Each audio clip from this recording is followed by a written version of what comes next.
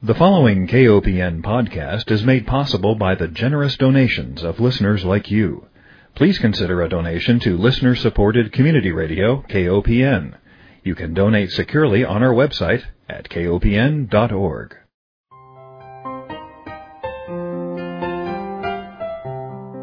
Hi, welcome to Food Sleuth Radio, where we help you think beyond your plate. I'm Melinda Hemmelgarn, a registered dietitian and investigative nutritionist on a mission to connect the dots between food, health, and agriculture and find food truth. And today I'm delighted to welcome my guest, Dr. Garrett Broad. He is a professor, a researcher, and activist. He is an assistant professor in the Department of Communication and Media Studies at Fordham University in New York City. His research, which intrigued me, investigates how storytelling and communication technology shape contemporary communities and movements for social justice. He is particularly interested in the role of local and global food systems as a force for neighborhood health and environmental sustainability. And the book that I have in front of me is titled More Than Just Food, Food Justice and Community Change. Welcome, Dr. Broad. Thanks so much for having me. It's a pleasure to be here. Well, I'm really curious about your background in media and communication and how and why you became interested in the food system. That's a really great question. A lot of my colleagues in media studies and communication studies ask me that all the time as well, sort of wondering, what does this guy who studies media and storytelling and communication have an interest in food for? And I think the best answer is to say that's why we're having the conversation right now, right? Everyone has a story to tell about food. And as someone who's really fundamentally interested in social justice, in social equity, in health, and eliminating health disparities and trying to deal with problems of environmental sustainability or unsustainability, I found, as someone who is interested in communication and media, that the food system offered just a really valuable and powerful entry point into broader conversations, and that the food system, because of its connection to our health and our environment, to me it seemed like focusing on food as sort of a centering way of doing scholarship and activism was a great way to engage people in conversations and to motivate social movements and social action. So that's how the media and the storytelling meets the food and the food systems and food justice. Yeah, I think it's really important that we step back and think about some of the narratives that become true, perhaps because we've heard them repeated so often, and to look at food through this storytelling and communication lens, I think, is extremely critical.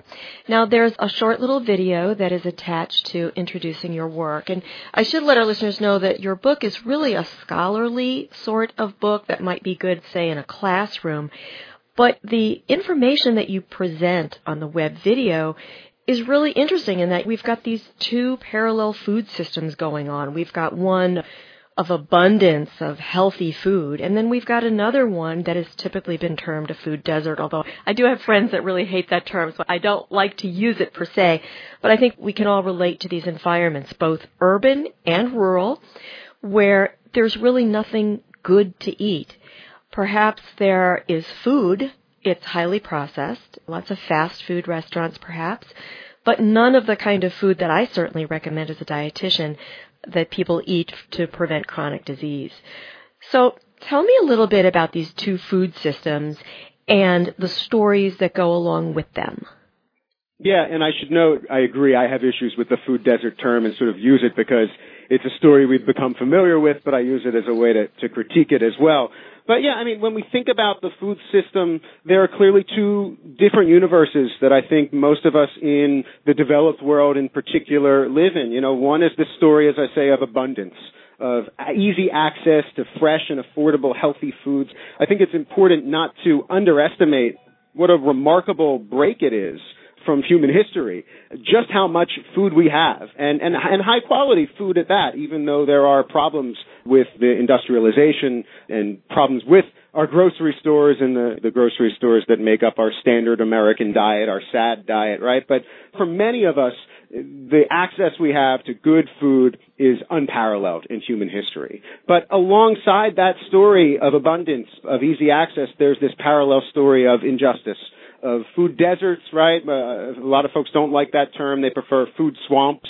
I think that's slightly better because it's not that there's no food at all, but it's that it's filled with foods that are not nourishing, that come from a system that's fundamentally flawed from production through distribution to the point of consumption. And so for many of us who don't live in that other world, and myself included, it's easy for us to have this story in our heads that, hey, things work really well.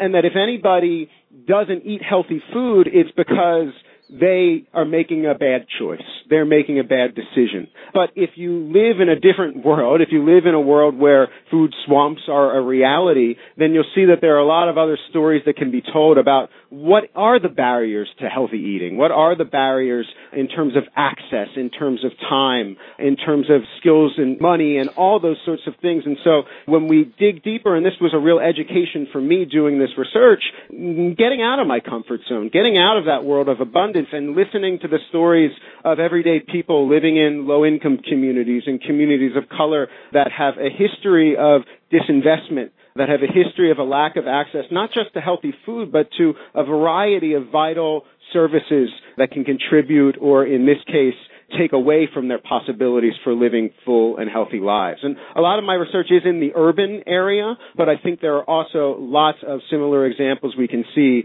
in rural communities across the country that face similar challenges. Again, not just in the food system, but how that injustice in food is connected to other injustices and inequities across the rural landscape of America. All right. Well, why don't you take us to one of those communities? You spent some time in South Los Angeles. Take us there. I think when most of us hear about South LA or South Central LA, I don't know if a lot of your listeners are hip-hop fans, but, we think about like Dr. Dre and Straight Outta Compton and Boys in the Hood. It's a neighborhood of neighborhoods, really, that has long been stigmatized, long known for riots, for gang violence, for failing public institutions. And all of those things are, to a certain extent, true and part of reality in a place like South LA. But I was a graduate student at the University of Southern California, which is right around South LA. It's right above South LA, although in many ways a sort of world away. And it was there that I had an opportunity to get to know folks who were doing really productive and generative work and had a chance to push back against the stories that I had long been told about the type of people who lived in a place like this and about the type of activities that folks were engaged in, and was really humbled to see the steadfast resilience of many folks doing activism on all sorts of issues, but in particular on food issues, on urban agriculture, on local market development, on a variety of initiatives around nutrition education and social justice through food. So, we already mentioned this food desert term. South LA is one of the prototypical food deserts that we hear about. So it's an urban area where if you compare it to a more wealthy and higher percentage of white residents in, say, West Los Angeles, across all the food indicators, access and price and quality and health outcomes related to food, it does really poorly. And so as I started doing research and collaborating with activists in this area, it was around the time where the food desert language was being used a lot. And so people were saying, hey, we've got a neighborhood like South LA, it's a food desert. What's the solution? Well, we need to build a grocery store. And what we've seen in the last few years as we started to do research on the impacts of bringing a new farmer's market or bringing a new grocery store into communities like South LA, we see that, hey, it actually doesn't magically make everything better.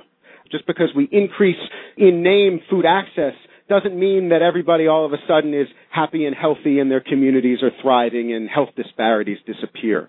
And so I think, again, critiquing this food desert term, the strategies that have developed around solving the problem of food desert, I think, have been inadequate because the problem is not really just food deserts. The problem is systemic and long-term inequity and lack of economic opportunity.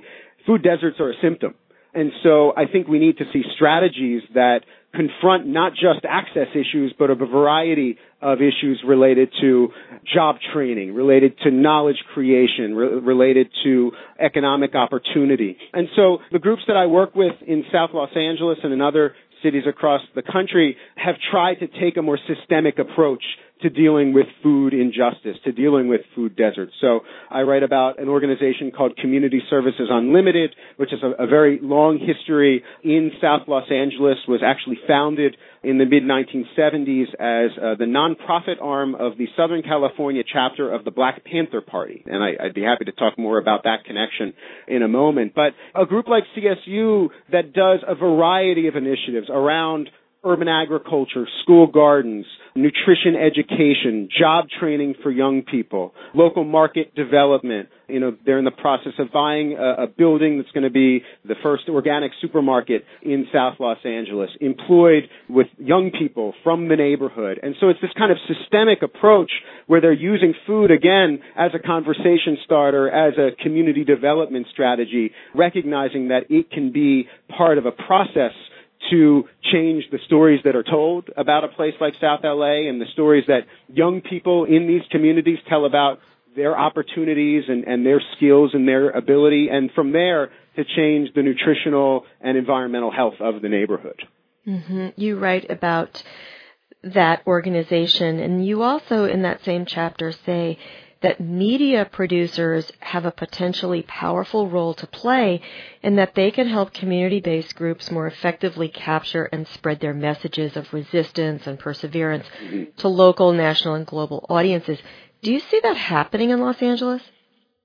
Some folks might be familiar with a guy named Ron Finley, who I also write about in the book. Yes. He had a TED Talk that went viral, the Guerrilla Gardener of South LA. I think Ron offers a really interesting example of a voice from the grassroots. I mean, Ron is a longtime native of South Los Angeles who's got a real knack for storytelling, for branding. I won't say some of the things that he says on his TED Talk. I think we might get censored here. But he's got certain taglines, plant some things.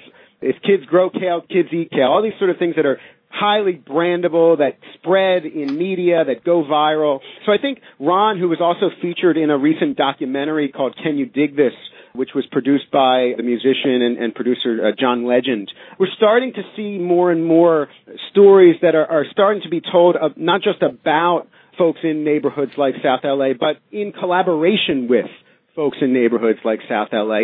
And this is one of the real takeaways from my book, my research, and kind of the message I'd love to send to your listeners is, just because we see a really well-produced story about a school garden, for instance, in a low-income community, oftentimes, in my experience, the groups that are best at telling that story through really savvy media, and getting on daytime television shows and going viral on the internet, oftentimes the groups that are best equipped to tell that really well-produced story are not the ones that have really good grassroots participation or long-term commitment to making change happen in the local neighborhood.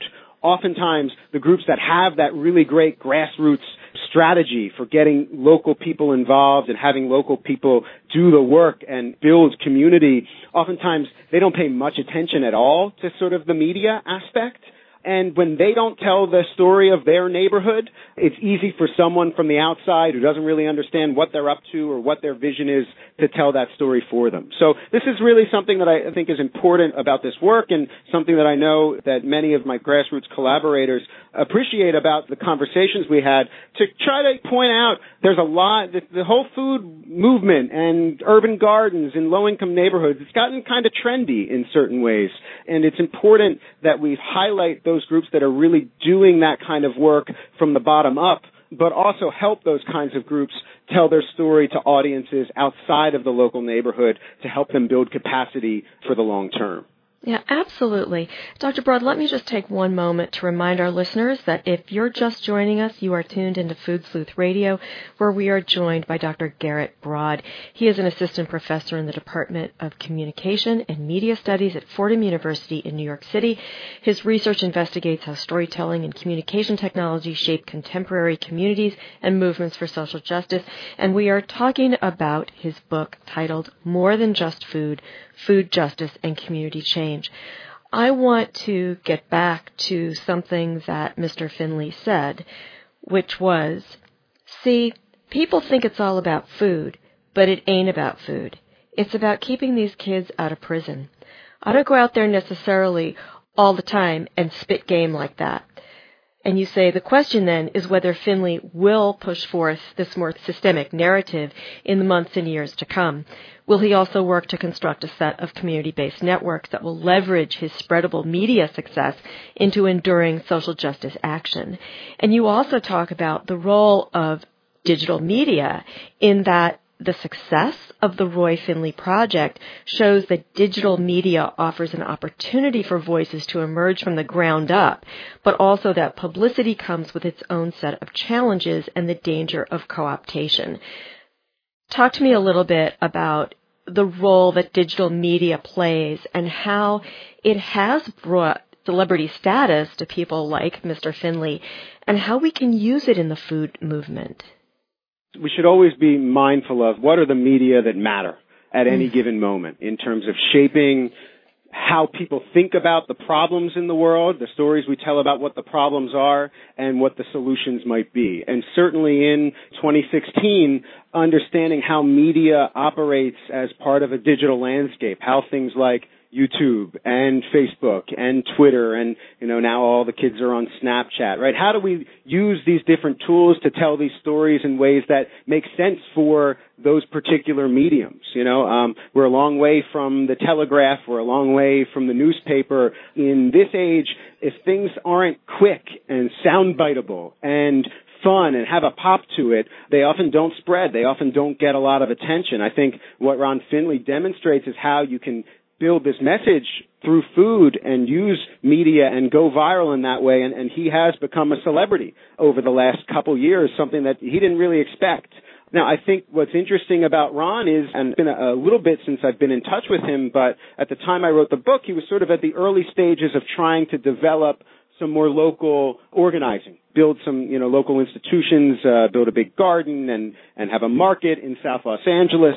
And I know that he's faced some challenges in terms of just the day-to-day staffing of doing the organizing, of the administrative work. And just because somebody goes viral with a really good story about food justice doesn't necessarily mean that that skill set's going to directly come over and help them build a long-term community development strategy. Now, I'm not saying that Ron won't have that opportunity or doesn't have those skills, but I think it's a real challenge. And conversely, as I mentioned, I think a lot of the groups that do that on-the-ground work really well are the ones that struggle to understand the importance of media, understand how they can use digital media. And so, one of the things that I think there's an opportunity for, and a group like Community Services Unlimited that I write about in the time since a lot of my research is done, is they have been seeking out more partnerships with brand and marketing experts, for instance, who can help them cultivate and develop their branding strategies, which they are increasingly recognizing are important.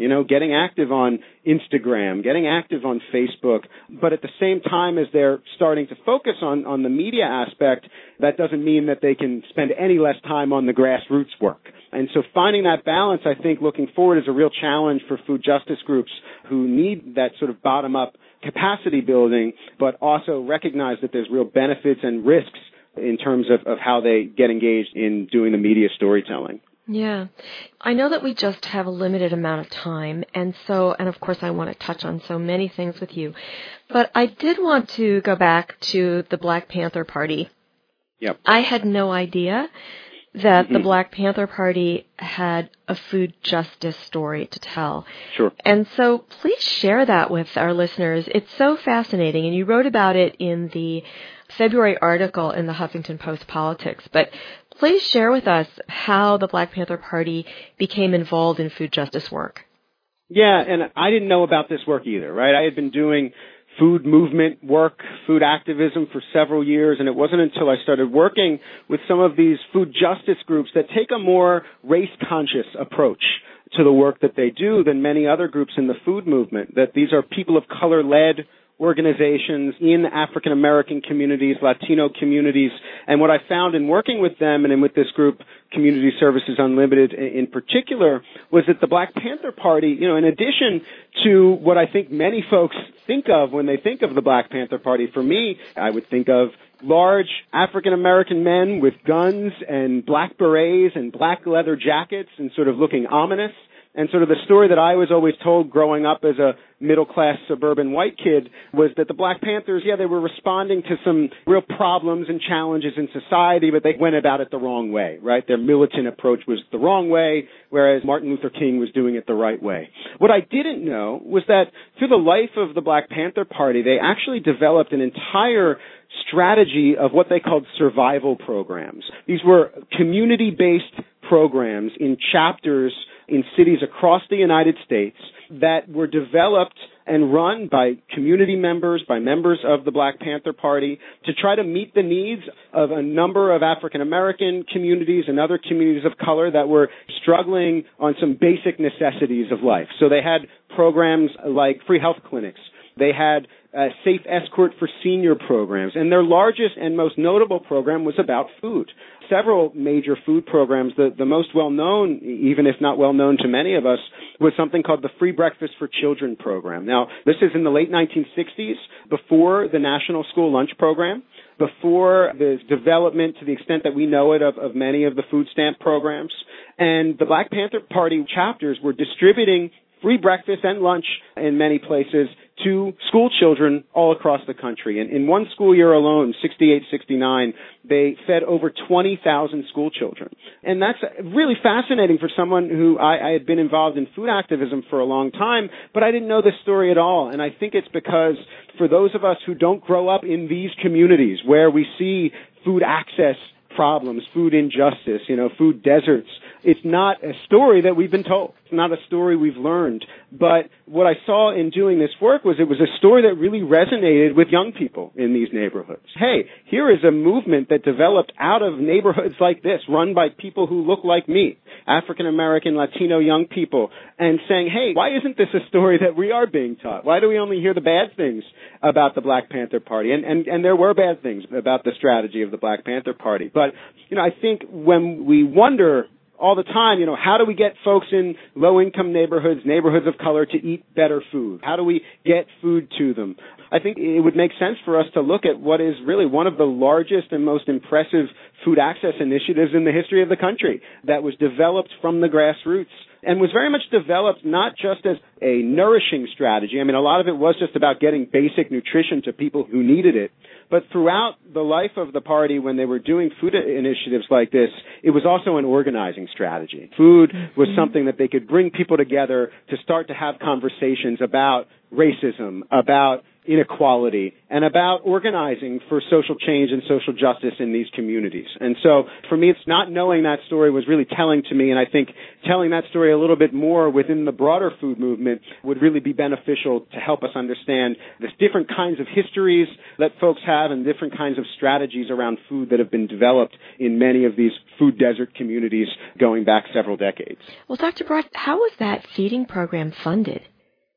So that's a really great question, and I think here's where sometimes I butt heads with some of my even more radical colleagues in academia and activism who often lift up this story of the Black Panther Party as, look, here is this community-led initiative, didn't need any help from anybody, and this is a message for how we can do things today. We don't need government support, we don't need foundation support, we don't need corporate support, we can do it all from the inside. And while I do really believe firmly that any successful movement moving forward for food justice needs to be led and developed and spearheaded by folks from these neighborhoods that experience injustice, the reality is, even the example of the Black Panther parties, the money was coming from somewhere. Right. And so in the case of the Black Panthers, much of it came from wealthy, white donors, philanthropists, actors. They would have fundraisers there's a famous photo of Leonard Bernstein, for instance, the famous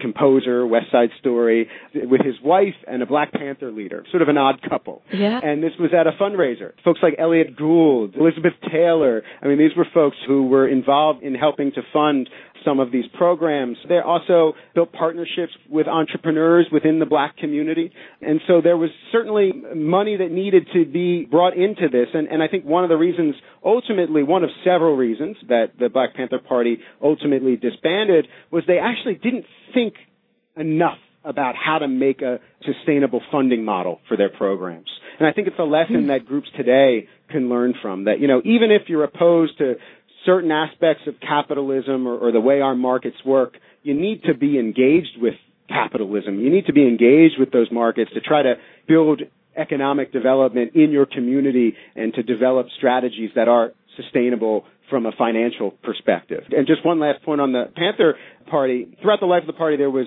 major government efforts to deconstruct the Black Panthers. J. Edgar Hoover's FBI created something called COINTELPRO, which had as its main mission to infiltrate and to start all sorts of arguments between a bunch of different African-American radical organizations or other radical political organizations. But you know what J. Edgar Hoover thought was the most dangerous thing the Black Panther Party did? What? Not their guns, not their policing of the police.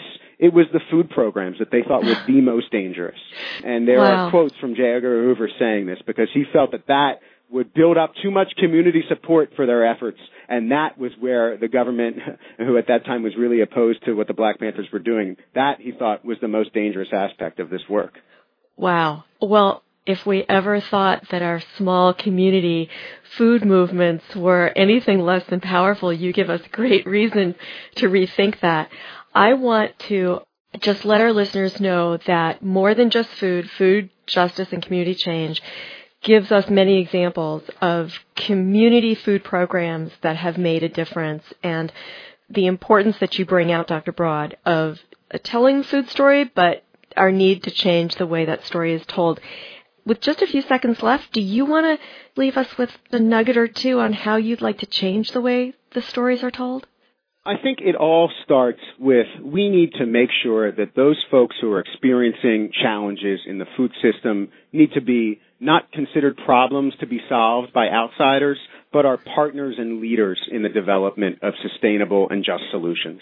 That's number one. And I think there's still many programs that assume that there's no knowledge and there's no real skills about food or about community development in these low-income communities, historically marginalized communities. And so I just would really encourage anybody who's passionate about these food issues to make sure that in that passion we take a step back sometimes and listen.